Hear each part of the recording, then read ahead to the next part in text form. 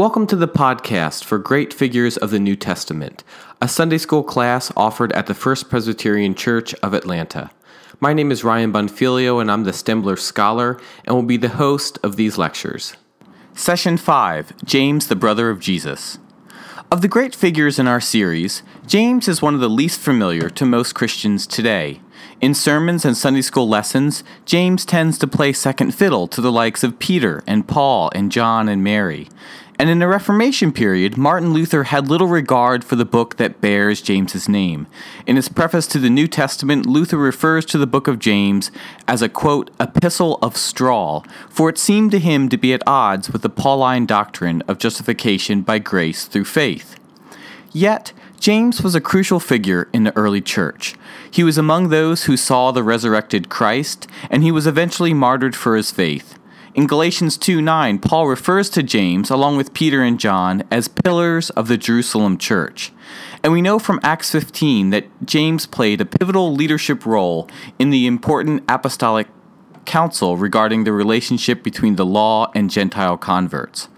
Early Christian thinkers, such as Hegesippus, refer to James as James the Just because of his piety and commitment to the law. In fact, Hegesippus reports that James would constantly pray in the temple, so much so that his knees became hardened like that of a camel. He also indicated that James, not unlike John the Baptist, had taken a Nazirite vow, which meant not drinking any wine and refraining from cutting his hair. So who is James? Was he truly an opponent of Paul, as Luther supposes, or was he a faithful church leader? Though he receives less airtime today, what role did he play in the development of early church theology and practice? And how might the church be different today if we refamiliarized ourselves with his teachings? These are some of the questions that we want to consider in this session of our Great Figures of the New Testament course. I suspect that one of the reasons James is less familiar for most Christians today is simply because it is confusing to figure out which James is which in the pages of our New Testament. The name James was evidently quite popular in first century Israel. It is actually the Latinized spelling of the Greek name Iacobos, which is derived from the common Hebrew name Yaakov or Jacob. This name James occurs 42 times in the New Testament, and it appears to refer to at least three different people. First, there is James, son of Alphaeus. He is easily the least prominent of the Jameses in the New Testament, and accordingly, he is known as James the Lesser in church tradition. We know that James, son of Alphaeus, was one of the 12 disciples, but beyond that, nothing much is said of him. There was a small possibility that he is the brother of Matthew, since Matthew, who is also called Levi, is also described as the son of Alphaeus, but this is far from certain. Second, there is James, the son of Zebedee. He and his brother John are among the 12 disciples as well, and they are well known for having left their father and their lucrative fishing business to follow Jesus. This James is often referred to as James the Greater, because he was the older son of John. Us younger sons can debate about whether older means greater, but that's another matter. James, the son of Zebedee, is a witness to the transfiguration of Jesus, and he later accompanies Jesus in the Garden of Gethsemane. Jesus gives this James and his brother John the name Boanerges, which in Aramaic probably means something like sons of thunder, perhaps in reference to their volatile tempers or zeal. James the Greater, or James the son of Zebedee, was the first of the 12 disciples to suffer martyrdom, having been killed by Herod Agrippa I somewhere around 44 CE. Much later tradition has it that this James, prior to his death, traveled to Spain to preach the gospel, and because of this, James, or Saint Iago, as he has come to be known, becomes the patron saint of Spain and later its colonies, Chile and Nicaragua. This James is a fascinating figure, and he, along with his brother, could well have been a session in our series. But our attention will focus on yet another James. The third major figure named James in the New Testament is called James, the brother of Jesus. This is the James that Paul refers to as a pillar of the Jerusalem church, and it is this James that plays a key role in the previously mentioned apostolic council in Jerusalem. It is most likely the case that James, the brother of Jesus, is the same James mentioned as the author of the book of James, or the epistle of James. Some scholars dispute this connection, suggesting that the book of James was either written by another James, or that it is pseudonymous, having been written by another author, perhaps an associate of James, the brother of Jesus. All of this is possible since the epistle simply refers to James the apostle, not James the brother of Jesus. Nevertheless, Eusebius assumes the connection between the book and James the brother of Jesus, as does Origen, and today a majority of New Testament scholars, including Luke Timothy Johnson. And this, in fact, is my own view, that the author of James is, in fact, James the brother of Jesus. Now, the distinguishing feature of this James is, of course, his unique relationship with Jesus. But this point has been the cause of much controversy throughout church history. There are three main views that are evident. The most natural and perhaps widely accepted view is that James is the biological brother of Jesus, and thus he's a son of Mary and Joseph from some time after Jesus was born. There's no real reason to question this connection. In fact, there are several New Testament passages that mention Jesus having brothers and sisters, and among them is a brother named James. Further, in Galatians 1:9, Paul refers to James as the ton adelphon ton kurion, the brother of the Lord. The most straightforward reading of the Gospels then, and of the letters, reveal that James, in fact, is the true biological brother of Jesus. However, another view begins to surface in the 2nd century CE and is found in the Protevangelium of James, a type of prequel to the Gospels and supposedly written by James, the brother of Jesus himself. In this non-canonical text, the brothers and sisters of Jesus actually turn out to be step-siblings.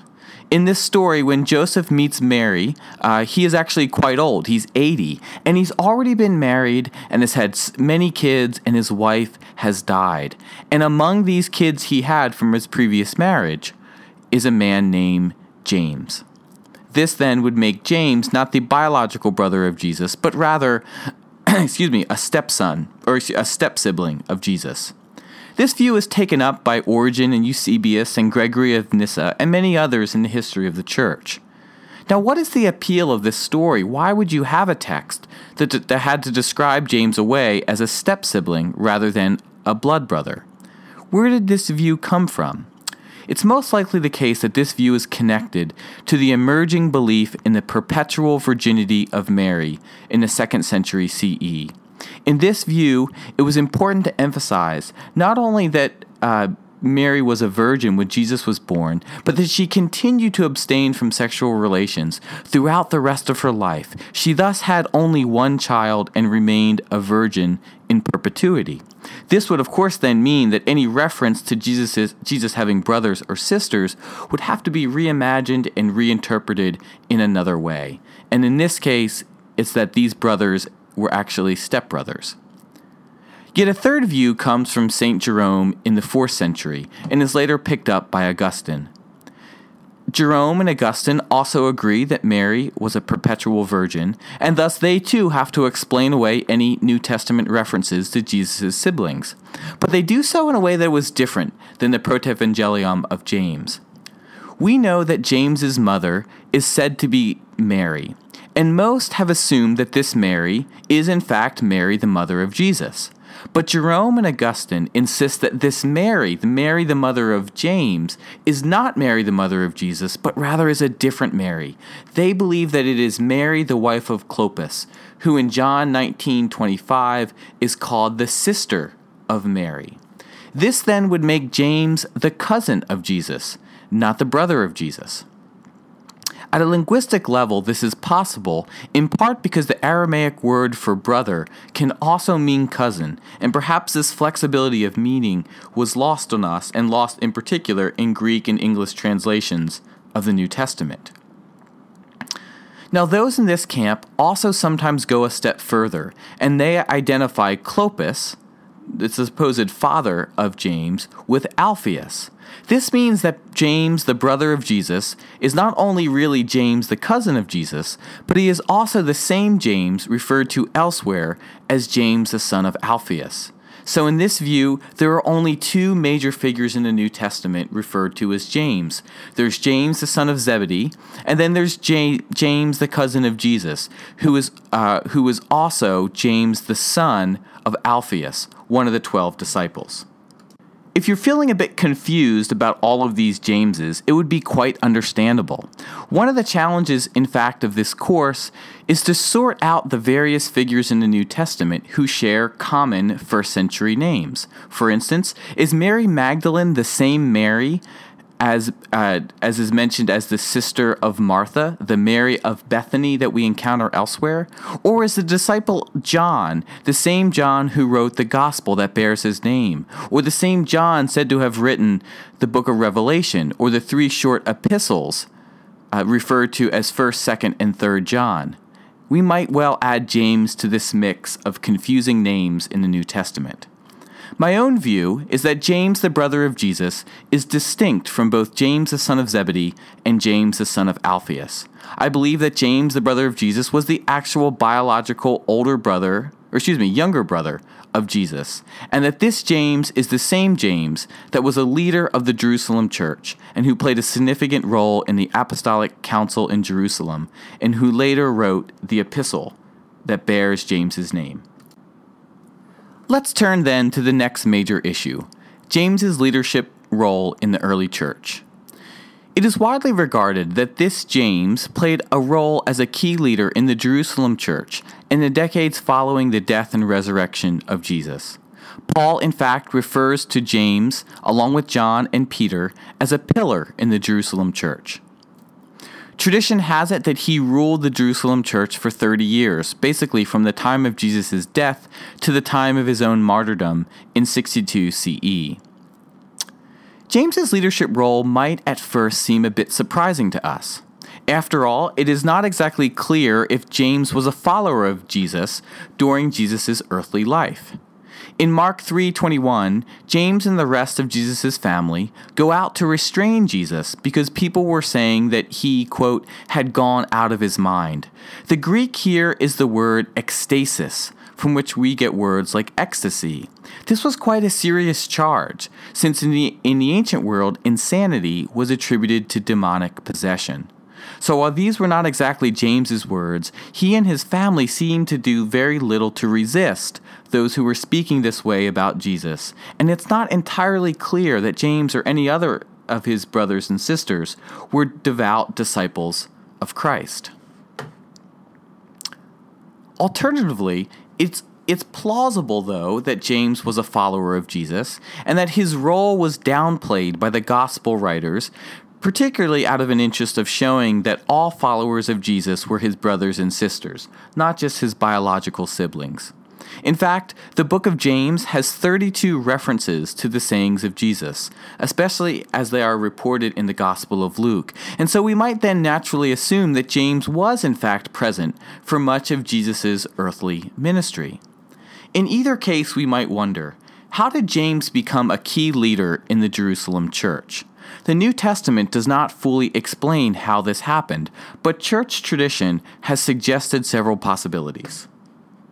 One possibility is found in 1 Corinthians 15. That text tells us that the resurrected Jesus appears to James, and perhaps it was at this point in his encounter with the resurrected Christ that he was commissioned to be a leader in the missionary efforts and the establishment of the church in Jerusalem. If this were the case, we would see then a clear parallel between the commissioning of James and the commissioning of Paul, both of which happened due to the appearance of the resurrected Christ. Another possibility is that James shared leadership in Jerusalem with John and Peter. In fact, Paul already begins to suggest that this is the case when he refers to these three figures as pillars in the Jerusalem church. John and Peter, in particular, were often out on missionary journeys, and they were often imprisoned for their belief. So perhaps it is that James was the default leader in their absence. This would make him what we today might refer to as an interim head of staff of the Jerusalem church. Another possibility comes to us from the Gospel of Thomas, which presents a number of sayings about Jesus and his disciples that are not recorded in our canonical Gospels. In saying 12, a story is related that the disciples asked Jesus after his resurrection, but before his ascension back to heaven, this following question. They say, quote, "We are aware that you will depart from us. Who will be our leader?" And Jesus says to them, "No matter where you come from, it is to James the just that you shall go, for whose sake heaven and earth have come to exist." So in this story then, James the just, also known as James the brother of Jesus, is directly commissioned by the resurrected Christ to be the leader of the church. Clement of Alexandria tells a different story. After the resurrection, James was chosen as the bishop of Jerusalem by Peter and John and James the son of Zebedee. And Clement of Alexandria reports it this way. "This James, whom the people of old called the just because of his outstanding virtue, was the first, as the record tells us, to be elected as bishop of the Jerusalem church." The Greek word for bishop here is actually episkopos, epi meaning over and skopos meaning to see, as in microscope. So, in this sense, a bishop is an overseer, and that's the background of our word today, episcopal. Eusebius gives us a similar story, but according to him, James was elected as bishop by all of the apostles, not just Peter, John, and James the son of Zebedee. Perhaps we can speculate that James ran a successful election campaign to earn such a position. We don't know.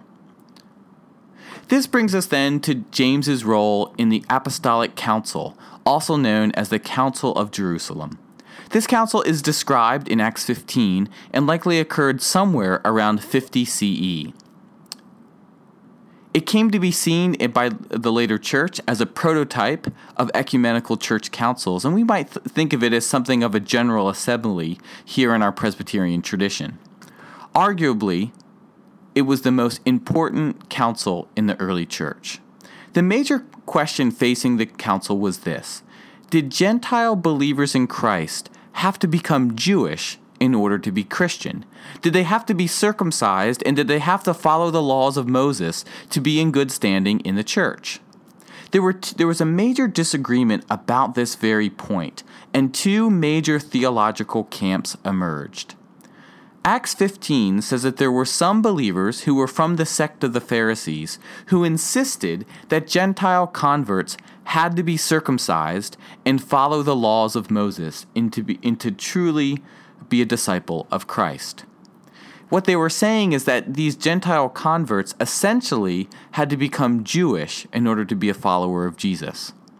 Now, this is not by any means unreasonable, although it might sound a bit strange to us today. We must keep in mind that things like circumcision and the Mosaic Law were important markers of identity of all believers, and almost all of the earliest followers of Jesus were, in fact, Jewish. So by default then, most followers of Jesus were in fact circumcised and were following the laws of Moses. And so this particular side of theological position emphasized that new converts, particularly converts with a Gentile background, would have to do likewise, would also have to be circumcised and follow the laws of Moses. Now, others strongly objected to this point and insisted that the Gentiles are free from the burden of Mosaic law. They were even free from the need to be circumcised. Peter, for instance, argues passionately before this council in Jerusalem, as is depicted in Acts 15, 9 through 11. Peter says this, quote, "And in cleansing their hearts by faith, he, that is God, has made no distinction between them being the Gentiles, and us. Now therefore, why are you putting God to the test by placing on the neck of the disciples a yoke that neither our ancestors nor we have been able to bear?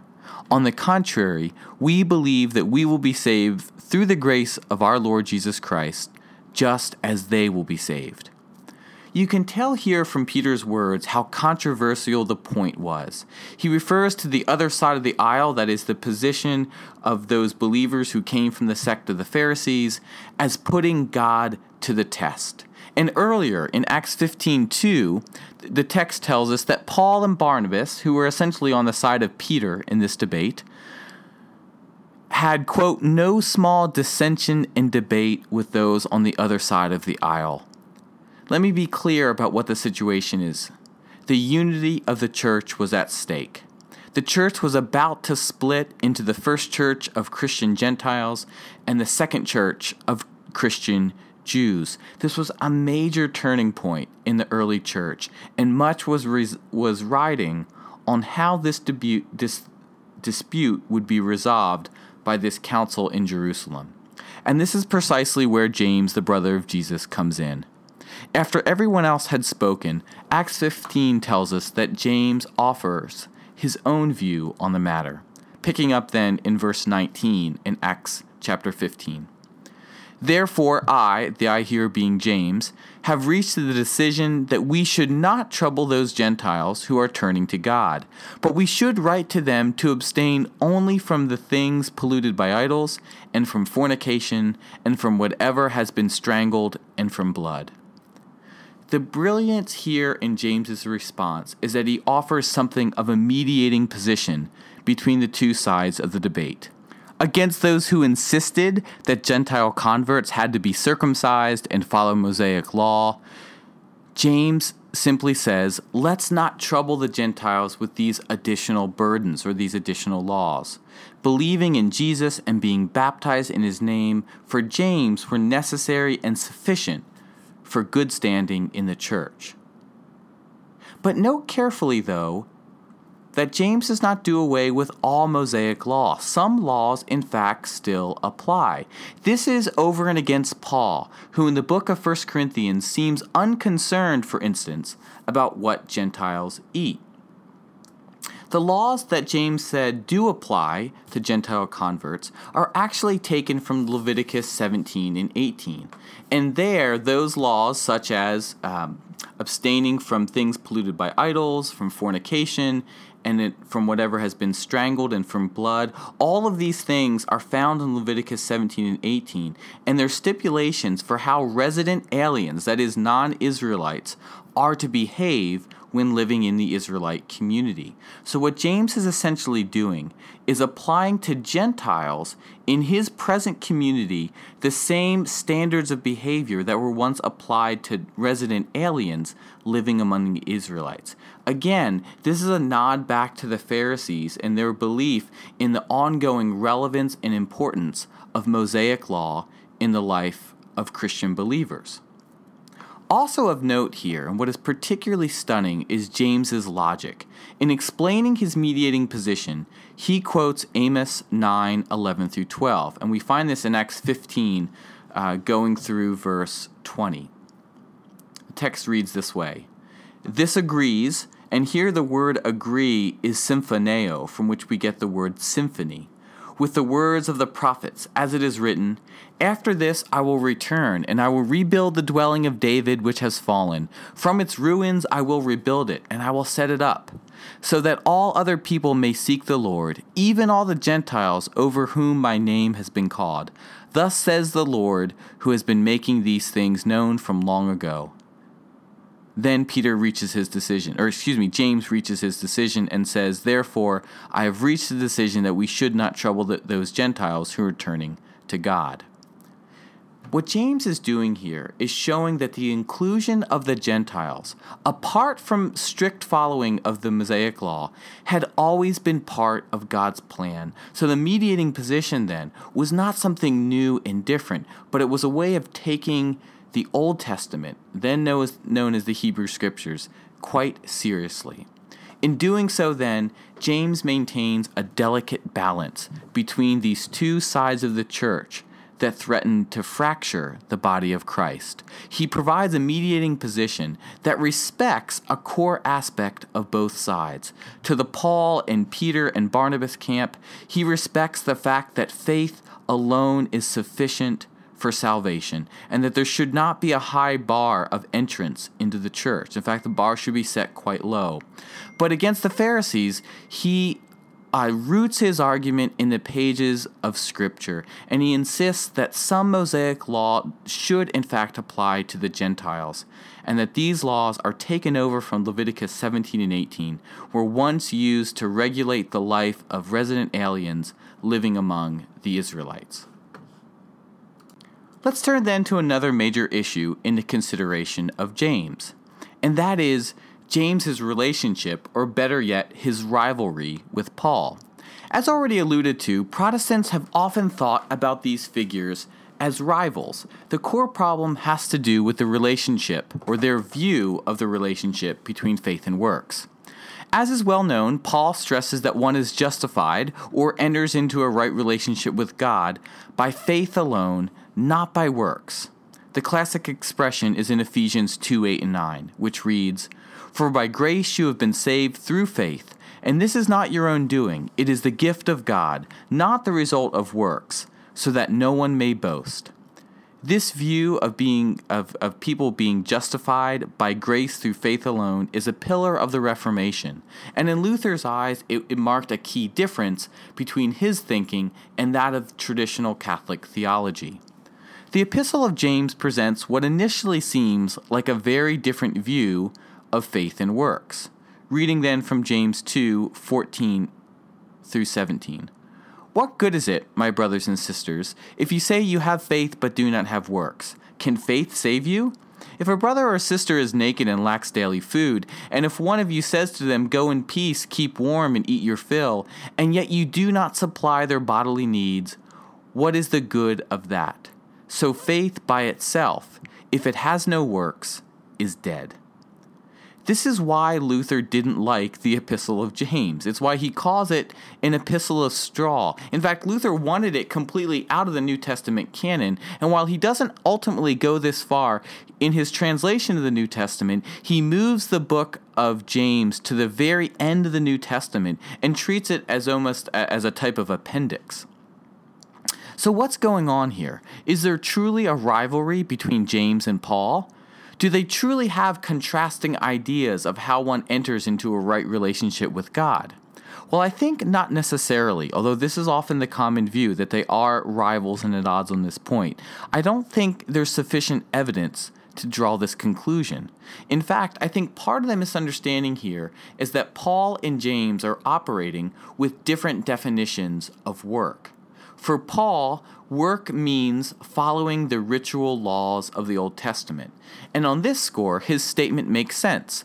Following the ritual laws of the Old Testament is not necessary for salvation, and thus not the grounds for any means of boasting. Remember, Paul, along with Peter and Barnabas, are on that one side of the aisle in the Jerusalem Council, insisting that not even the work of circumcision is necessary for Christians to enter, or for a believer to enter into the church. But for James, works means something closer to good works. For James, works doesn't have to do with ritual laws of the Old Testament, but rather it has to do with the fruit of faith, that natural consequence of action that flows from our belief. Yes, good works doesn't justify. I don't think James would have any disagreement with that. But he insists that works bear witness to true faith. Just as the body without the spirit is dead, so too, according to James, is faith without work dead. Here's how James puts it, reading a little bit further from the 2nd chapter. "But someone will say, 'You have faith and I have works. Show me your faith apart from your works, and I, by my works, will show you my faith.'" It's best to understand here Paul and James not as rivals and not as representing alternative theological perspectives, but rather as emphasizing two different but ultimately compatible understandings of the relationship of faith and works. Finally, I want to say a brief word or two about what I'll call the afterlife of James. That is, the way that James has continued to be of interest in the church today. In 2002, André Lemaire, an archaeologist from the Sorbonne in Paris, published a report that outlined the finding of a very interesting ossuary, or a stone container for bones of the dead. This particular ossuary that was found could be dated to the 1st century CE, and it bore the following inscription: Yaakov bar Yosef hui de Yeshua. Translated, this means James, son of Joseph, brother of Jesus. Now, as one can imagine, this stirred enormous interest. Was this really the ossuary of James, the brother of Jesus, who had been martyred by a ruthless high priest around 62 CE? Speculation drove a ton of public interest in this artifact, and it was put on display in the Royal Ontario Museum in Toronto, and thousands flocked to see it. But by 2003, it had been shown that the inscription on this ancient artifact was, in fact, a modern-day forgery. The ossuary was from the 1st century CE, but the inscription came from forgers, just several in the early 2000s. In fact, these forgers was a part of a forgery ring that had been operating for more than 20 years. But what's instructive here to note is the interest that was drawn by this ossuary, this idea that we could somehow find physical and artifactual evidence of a blood relative of Jesus captured the imagination of the church, both Catholic and Protestant. Beyond this, however, James has been somewhat of a marginal figure, especially in Protestant churches. And so what I want to conclude with is by asking, what would happen if we gave James more prominence in the church today? What if we thought of him as being on par with Paul and not a second fiddle to Paul? What difference would it make in our theology and our life together as a community of faith? Well, I want to suggest 3 possibilities that would result if we took James more seriously in the church today. First, I suspect that the church might have a closer relationship with Judaism. James was known for his commitment to his temple and to prayer.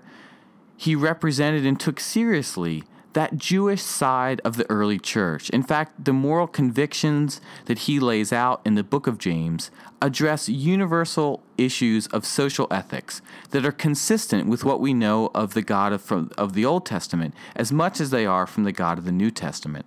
Further, the ideas specified in the book of James are not particularly Christocentric, but rather they are more broadly theocentric. And so in a certain way then, the book of James offers the basis for theological and ethical conversations between Jews and Christians alike. And in our world today, I believe that there is a great need to bring this relationship closer together between the church and the synagogue. Second, I suspect that if we took James more seriously, Catholic and Protestant churches might well have a closer relationship themselves. Protestants historically have accused Catholics of believing that one is saved by works. This is simply not true and not part of Catholic theology. And so on this score, I think there is much to learn from Catholics on the importance of works within a gospel of grace. And James, in their New Testament canon, is the book that best orchestrates this conversation between Catholics and Protestants. As we saw, James places emphasis on acting in a manner consistent with true belief.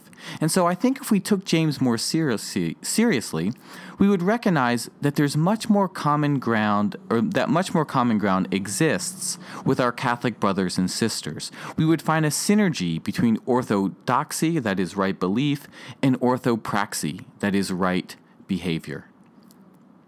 Finally, if we took James more seriously, I suspect that Protestant churches might be less inclined to split and fracture over doctrinal differences.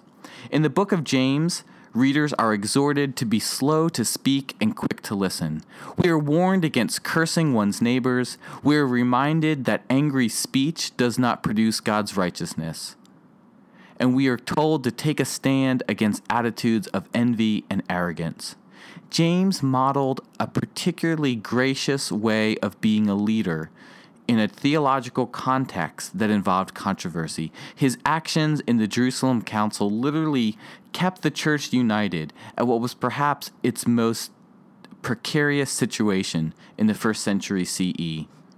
On this score, James's model is incredibly important to us today.